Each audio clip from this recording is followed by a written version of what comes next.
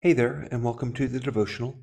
I'm Walter, the dyslexic bilingual hillbilly and pastor of the Rhine River Baptist Church. Today is Wednesday, December 20th, 2023, and today is our 243rd devotional. And today we're looking at Elisabeth, who was a woman who focused on her Lord, it seems like to me, and she's the wife of Zacharias. We talked about him yesterday, the mother of John the Baptist. I do have to make a disclaimer, a correction on yesterday.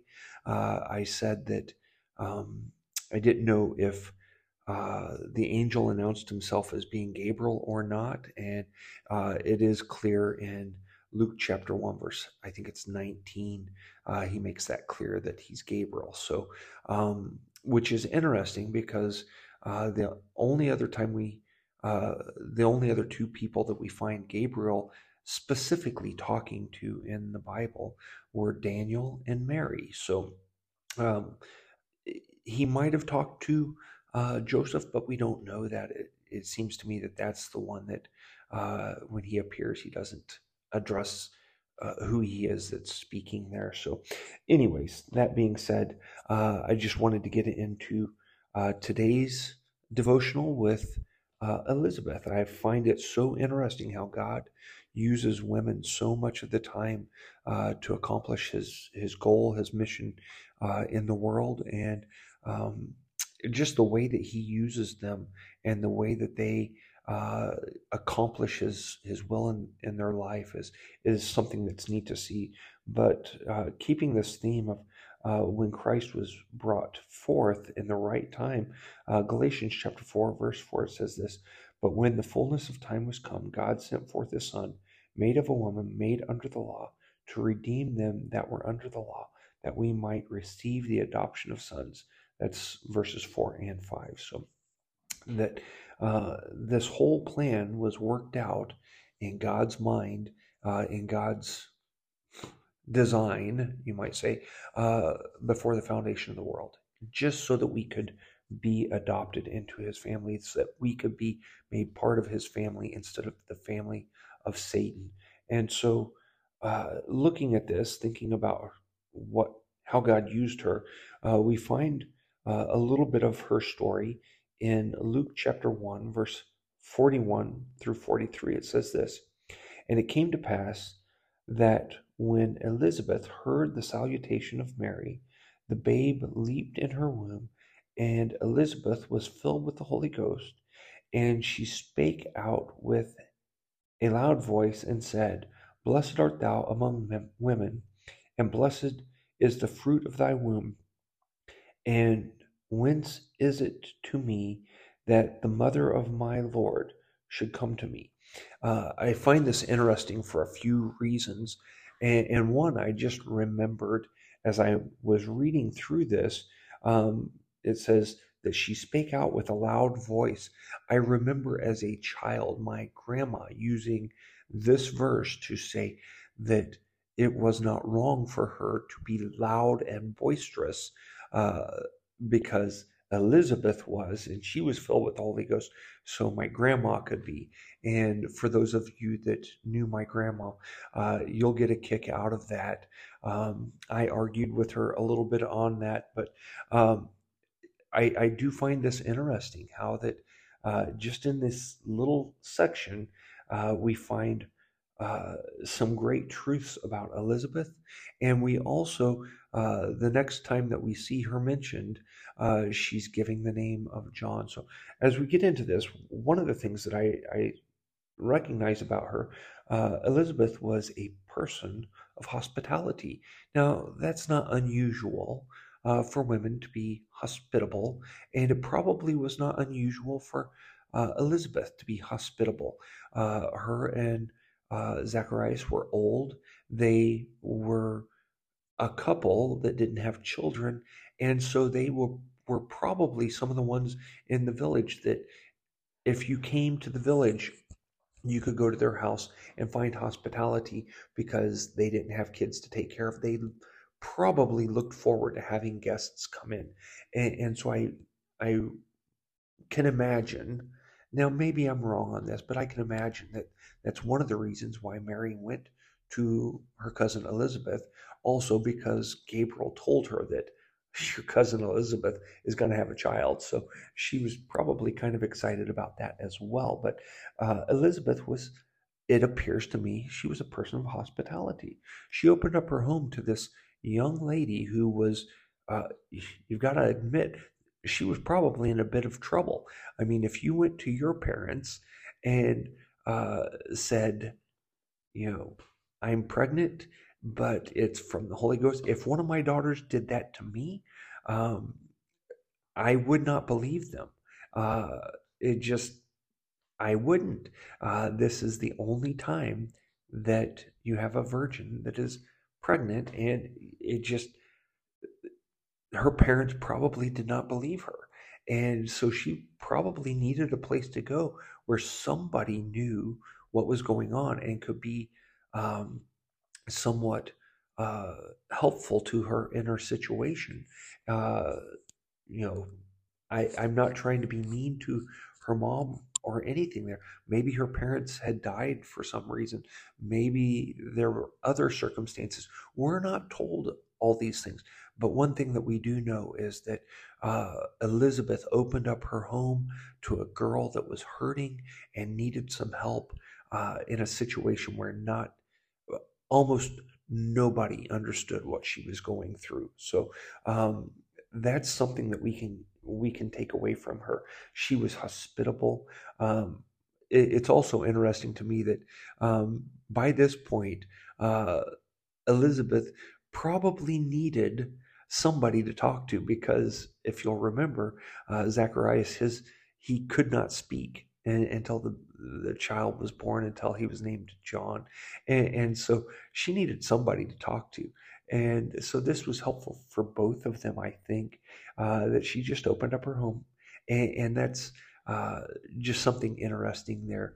One thing that you do realize is that when you are a help to someone else, they're oftentimes a help to you as well. So, but we also notice that she was a person of obedience because as you read on down through this and find where they're naming John, you see that John, uh, the people in the community wanted to name him Zacharias after his father, and she had to be insistent that they name him John, uh, as Gabriel had instructed Zacharias to do. She had to be the one to step in and say, "No, we're going to name him John, not Zacharias." And she was so forceful and so insistent that they had to stop and go and ask Zacharias and say, "What do you want done here?" So she wasn't just a pushover, but it seems to me that she wasn't rude about this. It just, she was insistent that his name is going to be John.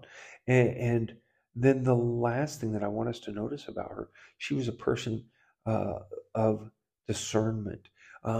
It seems interesting to me that Mary, still having some time to go with her pregnancy, left, uh, with about 6 months left to her pregnancy. Uh, it she still needed some help, but I think Elizabeth recognized that she had come to a point where maybe she could not help, or uh, maybe two ways. Maybe Mary realized that Elizabeth needed uh, to focus on John. Having a newborn as an older person would not have been a simple thing to do, simple thing to take care of. And then to have a guest on top of that, uh, that might have been tough. And so maybe Mary realized that. But on the other hand, maybe Elizabeth realized that I'm not going to be able to take care of both of them. And I might become a little bit short or a little bit rude with Mary, who is carrying my Savior here. I don't want that to happen. And so whether she uh, asked or implied, or uh, whether she just allowed Mary to leave, that seems very wise and discerning. Uh, and that's often a hard thing for us to do when we're in a situation, for her to let her guest leave, even when she still needed some help, probably, uh, and let God take care of that. So I see that she was a person of discernment in this whole thing, and we're kind of told that she was, because the Bible tells us there in verse 42, Luke chapter 1, verse 42, that, or verse 41, that the Holy Ghost filled her. She was full of the Holy Ghost, and she spake with a loud voice there.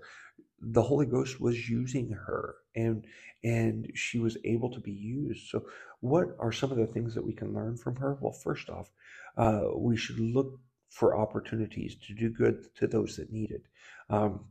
In Matthew chapter 5, verse 16, this is the Sermon on the Mount.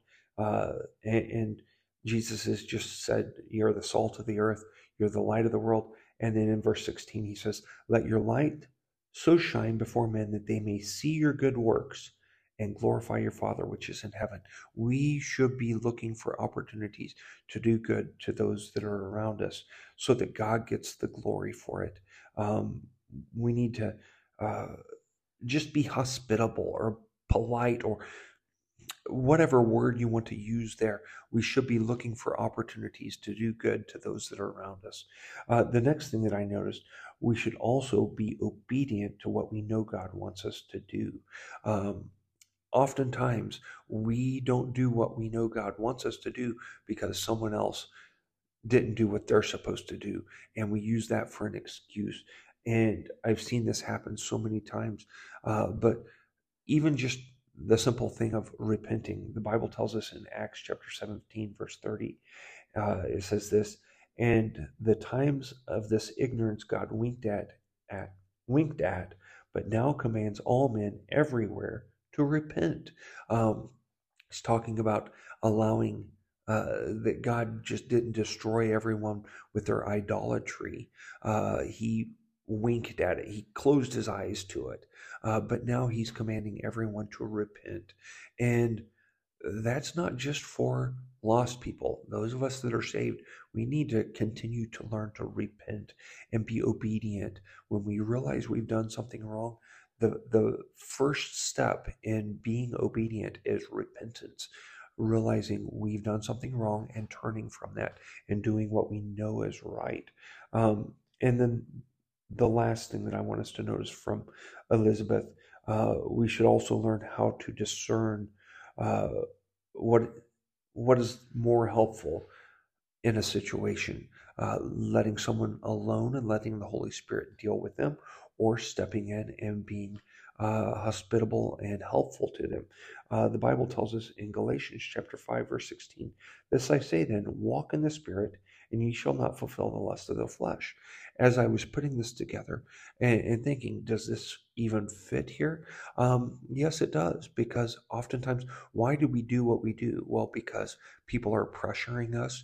We feel peer pressure to do something because other people are watching.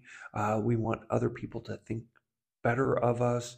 It's a pride thing for us to step up and help and to be recognized as uh, a person that is hospitable, but to step back and say no. God still has to work on this person's life. I know we have been in situations before where I've taken criticism for not helping someone that we knew that God was working in their lives, but they could not. God couldn't work in this person's life until they hit rock bottom, and I didn't want to step in the way of them hitting rock bottom. Um, and so uh, we've got to be discerning there, and just learn to walk in the Spirit and let God direct us to help a person or not to help a person. Oftentimes we're guilted into doing something, and God is not telling us to do that. So we need to be very careful there. I think those are some things that we can learn from Elisabeth, just being a person who focused on the Lord, who focused on her Savior, and it helped her to walk in the Spirit. So thank you so much for joining with us today. And until the next time, auf Wiederhören.